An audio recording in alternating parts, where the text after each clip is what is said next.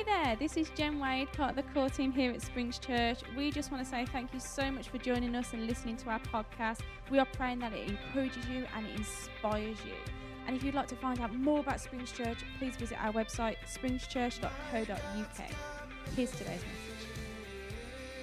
Lovely. Good afternoon, everyone. Great to see you. The sun has gone in a little bit, which is a bit merciful for me up here. It is wonderful to see you this afternoon. My name is Ben. I am part of the leadership here at Springs. We want to extend, just like John did already, a massive warm welcome to absolutely everybody. This afternoon, it is a fantastic decision you have made to be here this afternoon. Unfortunately, my wife and children aren't here currently because chickenpox has well and truly hit the Wade household. So if you ever need drugs of any kind, I don't want to say any kind, but ointments or potions or anything like that, we actually got all of ours from Matt and Lizzie Walsmith. So if there's anything you ever need from them in terms of medication, I'm sure Lindsay will be happy to help you out. But thank you very much, Lindsay. 2:30 this morning, picking out every individual spot with cream. So hopefully, in my tired state, we'll be able to say what the Lord wants to say this afternoon. I just want to pray to start with. I want to welcome the Holy Spirit into this room. He's already been here, and then we'll get started. Lord, I thank you for what you have already done amongst us. I thank you that you have been here evidently during our worship time. Lord, we pray for our kids in Kids Church that they have the most amazing time. May they learn new things about you. Lord, for us in this room, Lord, we would echo the same prayer. Lord, may this afternoon, may we learn something new about you. May we know you a little bit more. May you be made more famous in our hearts. Lord, we pray that the Holy Spirit would be here, that the Holy Spirit would speak to our hearts, and that it would be less about words from the front and more about words that you want to say to us. In your name. Amen. Amen. Thanks, Rach. What have I got here? Oh, it's got so many bubbles, I thought it was lemonade. Sorry. Sorry, next time I'll have lemonade, please. The season that we are in, John has alluded to it already, the season that we are currently in the traditional church calendar is called Lent. And so this afternoon, I wanted to take a little bit of time to unpick what that means. Pete is doing Zoom calls every day during Lent, aren't you, Monday to Friday, mate? Yeah. If I announce a time, is that the time they have to start? It starts bang on 6:30 a.m. Bang on 6:30 a.m. I was going to be cheeky and say 5:30, but 6:30 a.m. And we'll hear a little bit about that later on from John. I want to speak to you this afternoon from the title of P-lent-y. You notice I've emphasised the Lent in plenty. I hope you like that. I googled for a long time words with Lent in, and that seemed the most appropriate. I want to talk to you about Lent. And in the Christian calendar, it's actually designed to be the 40 days before Easter. And it traditionally starts on Ash Wednesday after Shrove Tuesday or Pancake Day, for those of us who might know it by a different term. But I wanted to unpick it a little bit because this word Lent does not appear in the Bible. If you go through your Bible, you can read every single word. You'll see the word relentless, you'll see the word plenty, you'll see the word unrelenting. You won't see Lent on its own. In fact, Lent was a tradition that was started about 3,000 years after Jesus' life. And about the 4th century is the first time we've got a written down period of Lent. 4th century. 4th century. Oh, sorry, 300. I went away looking at me strange then. What I will do in my notes here is just remove a 0. There you go, how about that? 300. I've researched this, guys. 3,000. 300 years after the death of Jesus.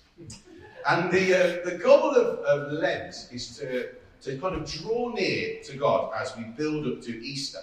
You may hear that some people will give up alcohol, or give up chocolate, or give up social media during this time. And the whole idea is that we fast something. I explained to my kids at school the idea of breakfast, as in you break your fast. But if the word Lent is not biblical, if it's not in the Bible, is it relevant to us in 2023? Is it just a tradition?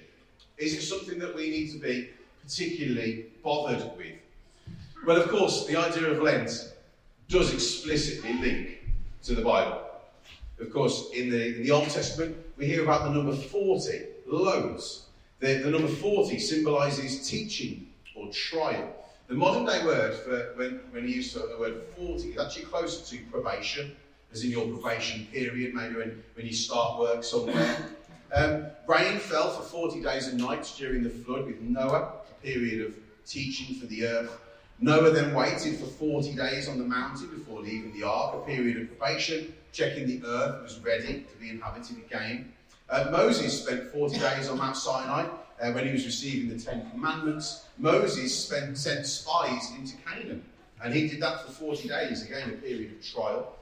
And of course, the Hebrew people in the Old Testament actually lived in the wilderness for 40 years, a great time of trial and teaching for them. Goliath, from the story of David and Goliath actually shouted and challenged Israel for 40 days before David defeated him. And then the prophet Elijah, when he had to walk all the way to Mount Horeb, he had to walk for 40 days there as well. So maybe the idea of the word Lent is not explicitly in our Bible, but this theme of 40 definitely is. And so what I wanted to do was pull apart a story of Jesus from the book of Matthew, chapter 4. We're going to read from verses 4 to 11. And this is the main inspiration for Lent. It's called Jesus is Tested in the Wilderness. This is what it says. Then Jesus was led by the Spirit into the wilderness to be tempted by the devil. After fasting 40 days and 40 nights, the theme 40 again, he was hungry. The tempter came to him and said, "If you are the Son of God, tell these stones to become bread." Jesus answered, "It is written, man shall not live on bread alone, but on every word that comes from the mouth of God." Then the devil took him to the holy city and had him stand on the highest point of the temple. "If you are the Son of God," he said, "throw yourself down. For it is written, he will command his angels concerning you, and they will lift you up in their hands, so that you will not strike your foot against a stone." Verse 7 we're in now. Jesus answered him, "It is also written, do not put the Lord your God to the test." Again, the devil took him to a very high mountain and showed him all the kingdoms of the world and their splendour. Verse 9. "All this I will give you," he said, "if you bow down and worship me." Jesus said, "Away from me, Satan, for it is written, worship the Lord your God and serve him only." The devil left him, and angels came and attended him. So, if this is the story that inspired Lent, what can we learn from this today? Is it relevant for us in 2023? What does God want to say to us about this story? Well, actually, this story is not what Jesus did in the 40 days before Easter. If you want to read that, you go later into the Gospels. We're actually right at the start of the books here in chapter 4. It's also in chapter 4 of Luke. It's actually in chapter 1 of the book of Mark as well. And so this time is not reflective of what Jesus actually did in the 40 days before he was crucified. What Christians did 300, not 3,000, 300 years after his death was they wanted to build up to Easter in some way, and this story seemed appropriate. So although it wasn't chronologically what Jesus did before Easter, Lent is about drawing near to God. This story shows us there are two ways that the enemy will try to stop that from happening. And there is one thing that God does in response to this. Before I carry on, we are going to talk about pretty deep things this afternoon, and I hope you'll be able to stay with me and the Holy Spirit will speak to your heart. We are going to talk about the devil, or the enemy, and Jesus calls him Satan here. Jesus' death means that he is permanently, eternally defeated. And so every word that we say this afternoon, we come from a place of victory, that death no longer has to hold a sting over our lives, because what Jesus did on the cross was he robbed the devil of his power. As I was researching this, the quote that kept jumping out, I'm sure you've heard it before if you've been in church for a while, was the greatest trick the devil ever pulled was convincing the world he didn't exist. Ephesians 6 verses 10 to 11 says, "Be strong in the Lord and in his mighty power. Put on the full armour of God so that you can take your stand against the devil's schemes." The Bible backs up that there is an enemy to our souls. 2 Thessalonians 3:3. "But the Lord is faithful, and he will strengthen you and protect you from the evil one." Amen. In James 4 verse 7. "Submit yourselves then to God, resist the devil, and he will flee from you." So I want to pick apart two things that this story tells us that maybe will derail our walk with God. Maybe there's two things that the enemy might want to try in your life, and I'm sure if you're sitting here on a journey with Jesus, you will recognise that at times in your life these things might have happened to you. But I also want to pick apart what Jesus did right at the end, God's response to the enemy's tactics. So first of all, I believe the enemy will try to do something, maybe during this Lent period, maybe in your life generally. I believe he will try and do something to distract you. Verse 2 of Matthew 4 says this: After fasting 40 days and 40 nights, he was hungry. The tempter came to him and said, "If you are the Son of God, tell these stones to become bread." This ties into the whole idea of having something called an idol. You might hear that word used in church a little bit. But what the devil was actually asking Jesus to do was ultimately not a bad thing. He was hungry. The devil said, "Make some bread." That would have solved an immediate issue in Jesus' life. The enemy loves to use things that seem good in our lives, that seem to fit a need, that seem to do something good, to actually distract us from what God's got for us. The Old Testament idea of an idol is something that replaced God. So you might see in the Old Testament there were other gods that were created, like Baal, for instance, or other things that came into existence that got in the way of what God wanted to do with his people. And that can still happen today. Idolatry, or the worship of idols, isn't confined to worshipping a golden statue. It's not about just praying to trinkets or having things in your house. It's a much broader idea than that. Maybe here's a helpful definition for you. An idol is when something or someone becomes more important to us than God. Maybe it's something that you're actually going to fulfillment for, when God is the only thing that can fulfill. You see, Jesus said in verse 4, in response to this, "It is written, man shall not live on bread alone, but on every word that comes from the mouth of God." Did Jesus ever eat bread again in his life? Yes. In fact, he used it in the Last Supper as a way to show his body. The bread was not the bad thing. What was the bad thing was the devil trying to get Jesus to put it in God's place. Jesus knew that what the enemy was trying to do was say, "Hey, you can do it on your own. You can live by yourself. You can do it all. Just get some bread and you'll be absolutely fine." What Jesus was saying was, it's not about that. It's about understanding that the only way that my life can be truly fulfilled is through living with God. Maybe you recognise these things in our own lives. Maybe there are things in your life that maybe are getting in the way of God. Things that maybe are used to replace what God should do in our lives. Maybe we're making an idol in our lives of money. Hear me on this, money is not bad. Money is a tool. We use money. We use money to pay, like Peter already alluded to, for tea bags and coffee and for all sorts of wonderful things. Money isn't a problem, but how we use it and how we view it, maybe that's a problem. Maybe God wants to give us hope and trust and dreams. Maybe all of our hope and trust and dreams are tied up in our financial situation. Maybe what God wants to do in our lives is being replaced by something of the world. If all of our hope is tied up in the state of our bank balance, I'm afraid you're going to lose your hope at some stage.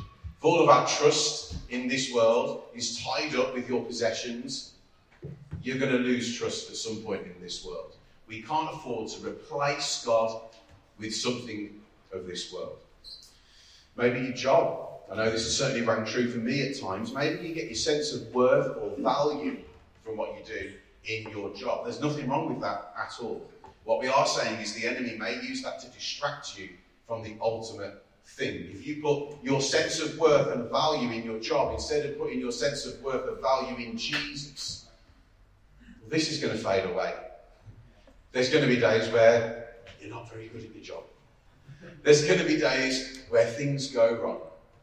And so if your sense of worth and value is tied up in that, or your work, or the way that you are at university or college or at school, well, it's not as solid as putting your trust and worth in the person of Jesus Christ.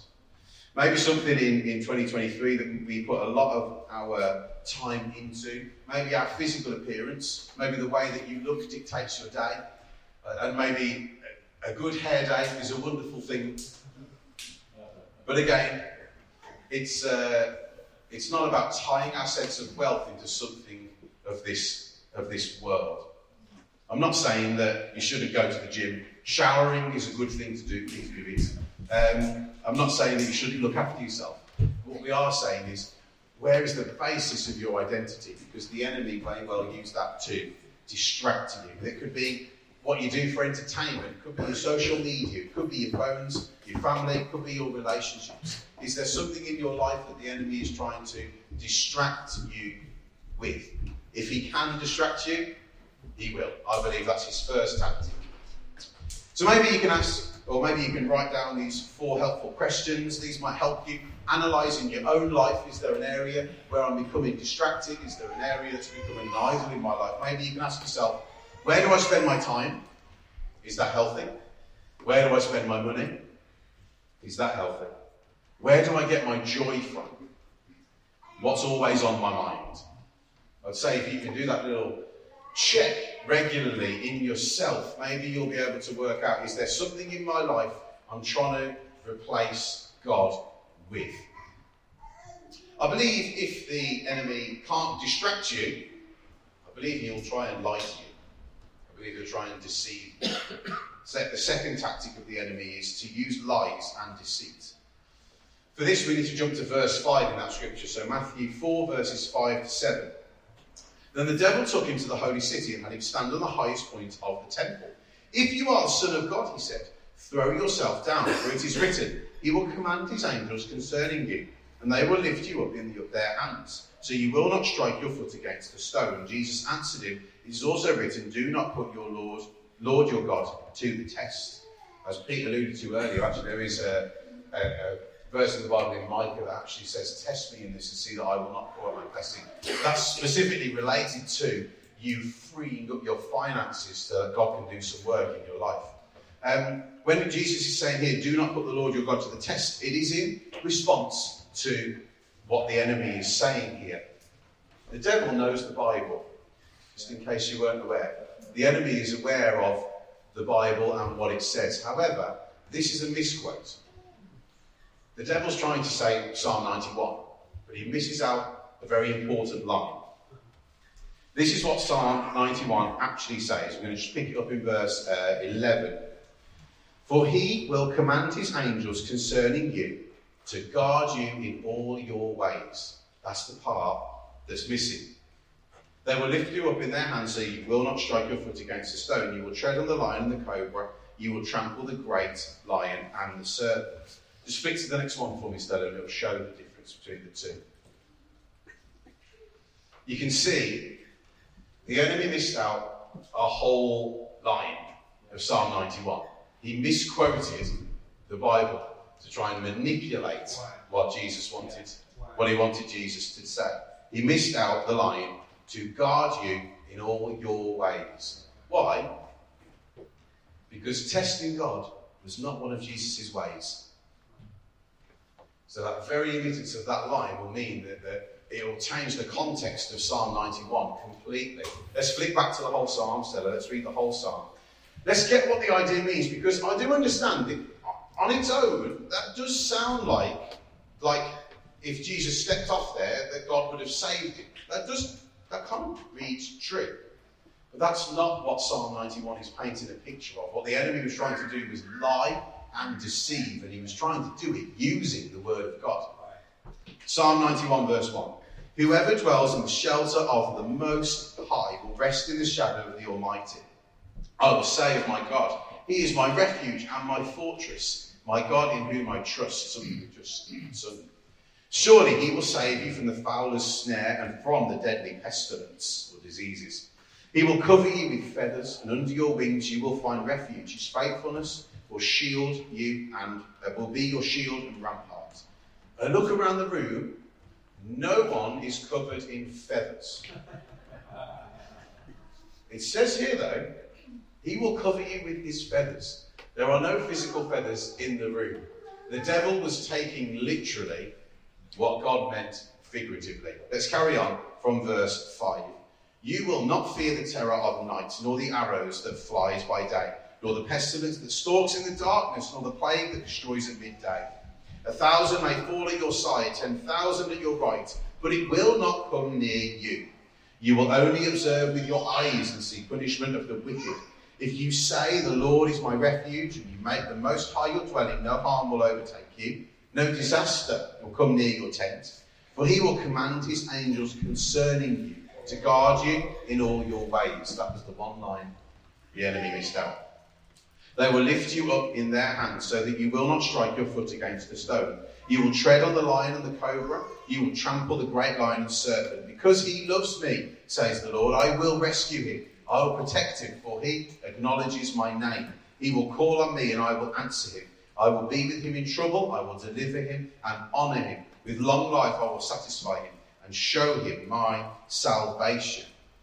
This is not a blanket promise of safety like the enemy wanted it to be. Psalm 91 is about God's protection for those who seek their shelter in him. It's a two-way process for those who seek their shelter in him. It is he who dwells in the shelter of the Most High that will abide in the shadow of the Almighty, it says. The psalmist also says in verse 2, replies to this promise by calling God my refuge, my fortress, my God in whom I trust. Because you have made the Lord your dwelling place, no evil shall be allowed before you. God says, because he holds fast to me in love, I will deliver him, I will protect him, because he knows my name. Psalm 91 is not the offer of a safety net to rescue anyone from the consequences of reckless behaviour. Rather, it's God promising his protection over those who make him their dwelling place. To those who call on him, to those who hold fast in his love. It's not an absolute promise of safety, and we know with the weeks that some of us have had, that's definitely true. His wisdom is not subject to unnecessary dangers. To dwell within the Lord, that word dwell in this instance means consistent faithfulness. And so what Psalm 91 is saying, those who are consistently faithful with me, I will pour out my blessing upon them. It's not a safety blanket for reckless behaviour. And so we know now the enemy has got two tricks in this story. We know that he would like to distract us. And if he can't distract us, he would like to lie to us or deceive us. What does God do in response? What does Jesus do in response? God's tactic is to pour out his blessing upon his people. Matthew 4 verse 11, the very last verse there, says the devil left him and angels came and attended him. What a wonderful way to end the story. The enemy left him and angels came to attend him. I mentioned earlier that this story is also in the book of Luke. So in Luke 4 verse 14, straight after this story it says this: Jesus returned to Galilee in the power of the Spirit, and news about him spread through the whole countryside. He was teaching in their synagogues, and everyone praised him. What happened after the story? God poured out his blessing. Did Jesus have an easy life after that? No. The verse after this, in Luke 4, Jesus is rejected by his own people and chased out of the town. Did God promise him a safety blanket? No. But when Jesus was in the wilderness, he knew that the enemy was going to try and distract him. He knew the enemy was going to try and lie to him. And he knew that through all else, God would pour out his blessing. So this Lent season, my prayer would be for you that God would pour out his blessing upon you. That we would not be distracted by what the enemy is trying to do to us. That we would not believe a lie about ourselves. But we would allow God, during this season, in the build-up to Easter, to pour out his blessing upon us. That Psalm 91 that the enemy tried to use to trick Jesus, it starts by saying this in verse 1. Whoever dwells in the shelter of the Most High will rest in the shadow of the Almighty. How wonderful. And then in verse 14 and 15, the same psalm. Because he loves me, says the Lord, I will rescue him. I will protect him, for he acknowledges my name. He will call on me, and I will answer him. I will be with him in trouble. I will deliver him and honour him. And Jesus fulfilled that promise at Easter time, at every Easter time since. When he died upon that cross, he did those things. Because he loves me, I will rescue him. That's what he did. He rescued us when he died upon that cross and took all the things that should get in between us and God, and he removed them. We might call that sin, but it's things that get in between us and God. I will protect him, for he acknowledges my name. And that's echoed throughout the New Testament. The people who call upon the name of the Lord will be saved. One of my favourite verses is James chapter 4 and verse 8. It says, draw near to God, and in the New King James Version it says, and he will draw near to you. James was Jesus' brother. If you've got brothers or sisters, you know them better than most people know them. You've seen them at their highest, and you've definitely seen them at their lowest. You have managed to wind them up into a massive tantrum, and you've got loads of memories of the time as a family when your brothers or sisters have done something they shouldn't have done. James, Jesus' real life brother, said, draw near to God and he will draw near to you. What a great testimony that is. John 1 verse 16, from his fullness we have all received grace upon grace. Proverbs 16 verse 7, when a man's ways please the Lord, he makes even his enemies to be at peace with him. Isaiah 41 verse 10, fear not, for I am with you. Be not dismayed, for I am your God. I will strengthen you. I will help you. I will uphold you with my righteous right hand. Philippians 4 verse 19, my God will supply every need of yours according to his riches in glory in Christ Jesus. Numbers 6 verses 24 to 25, if you may know this. The Lord bless you and keep you. The Lord make his face to shine upon you and be gracious to you. The Lord lift up his countenance upon you and give you peace. Countenance being his trusting face, the face of a father.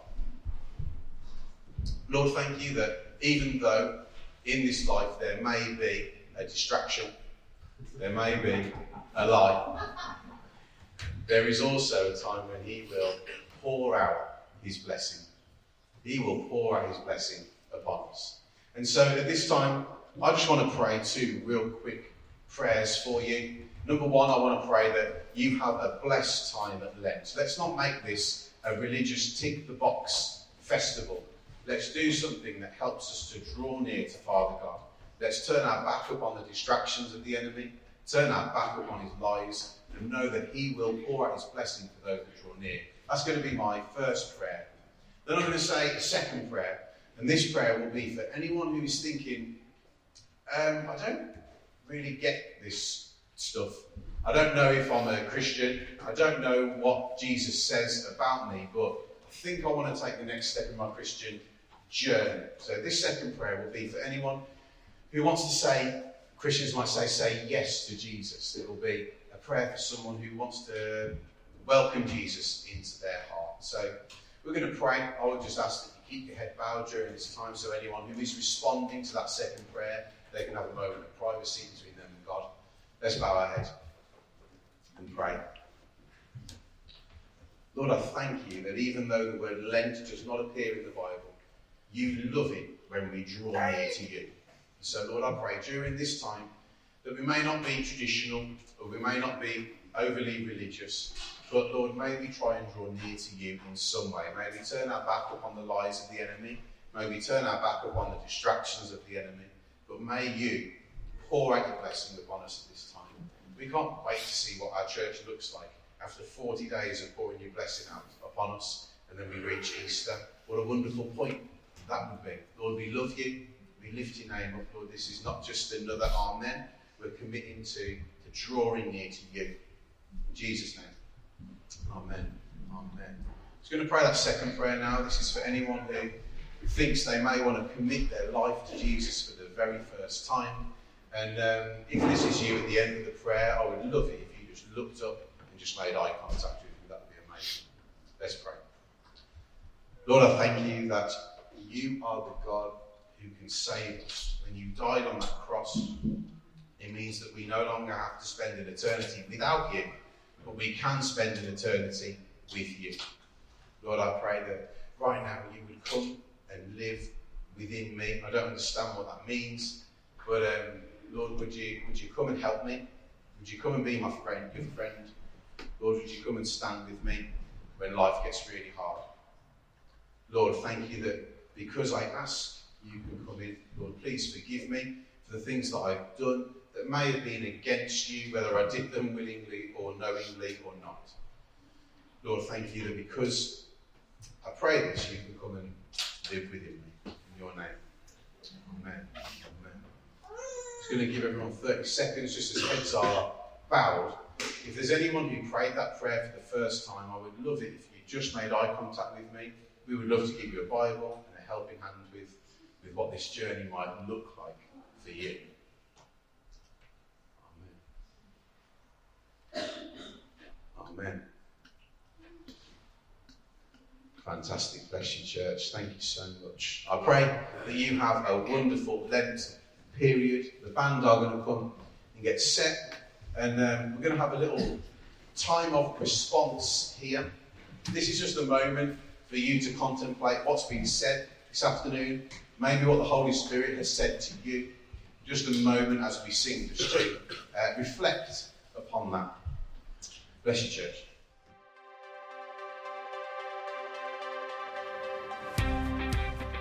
Thanks again for listening. To hear more of our messages, make sure to subscribe to our YouTube channel and our podcast channel for past preachers. If you feel like you got something out of today's message, why not share it with your friends and spread the good news of Jesus? We are praying for you. We love you. So please, if you need anything at all, check out springschurch.co.uk. God bless.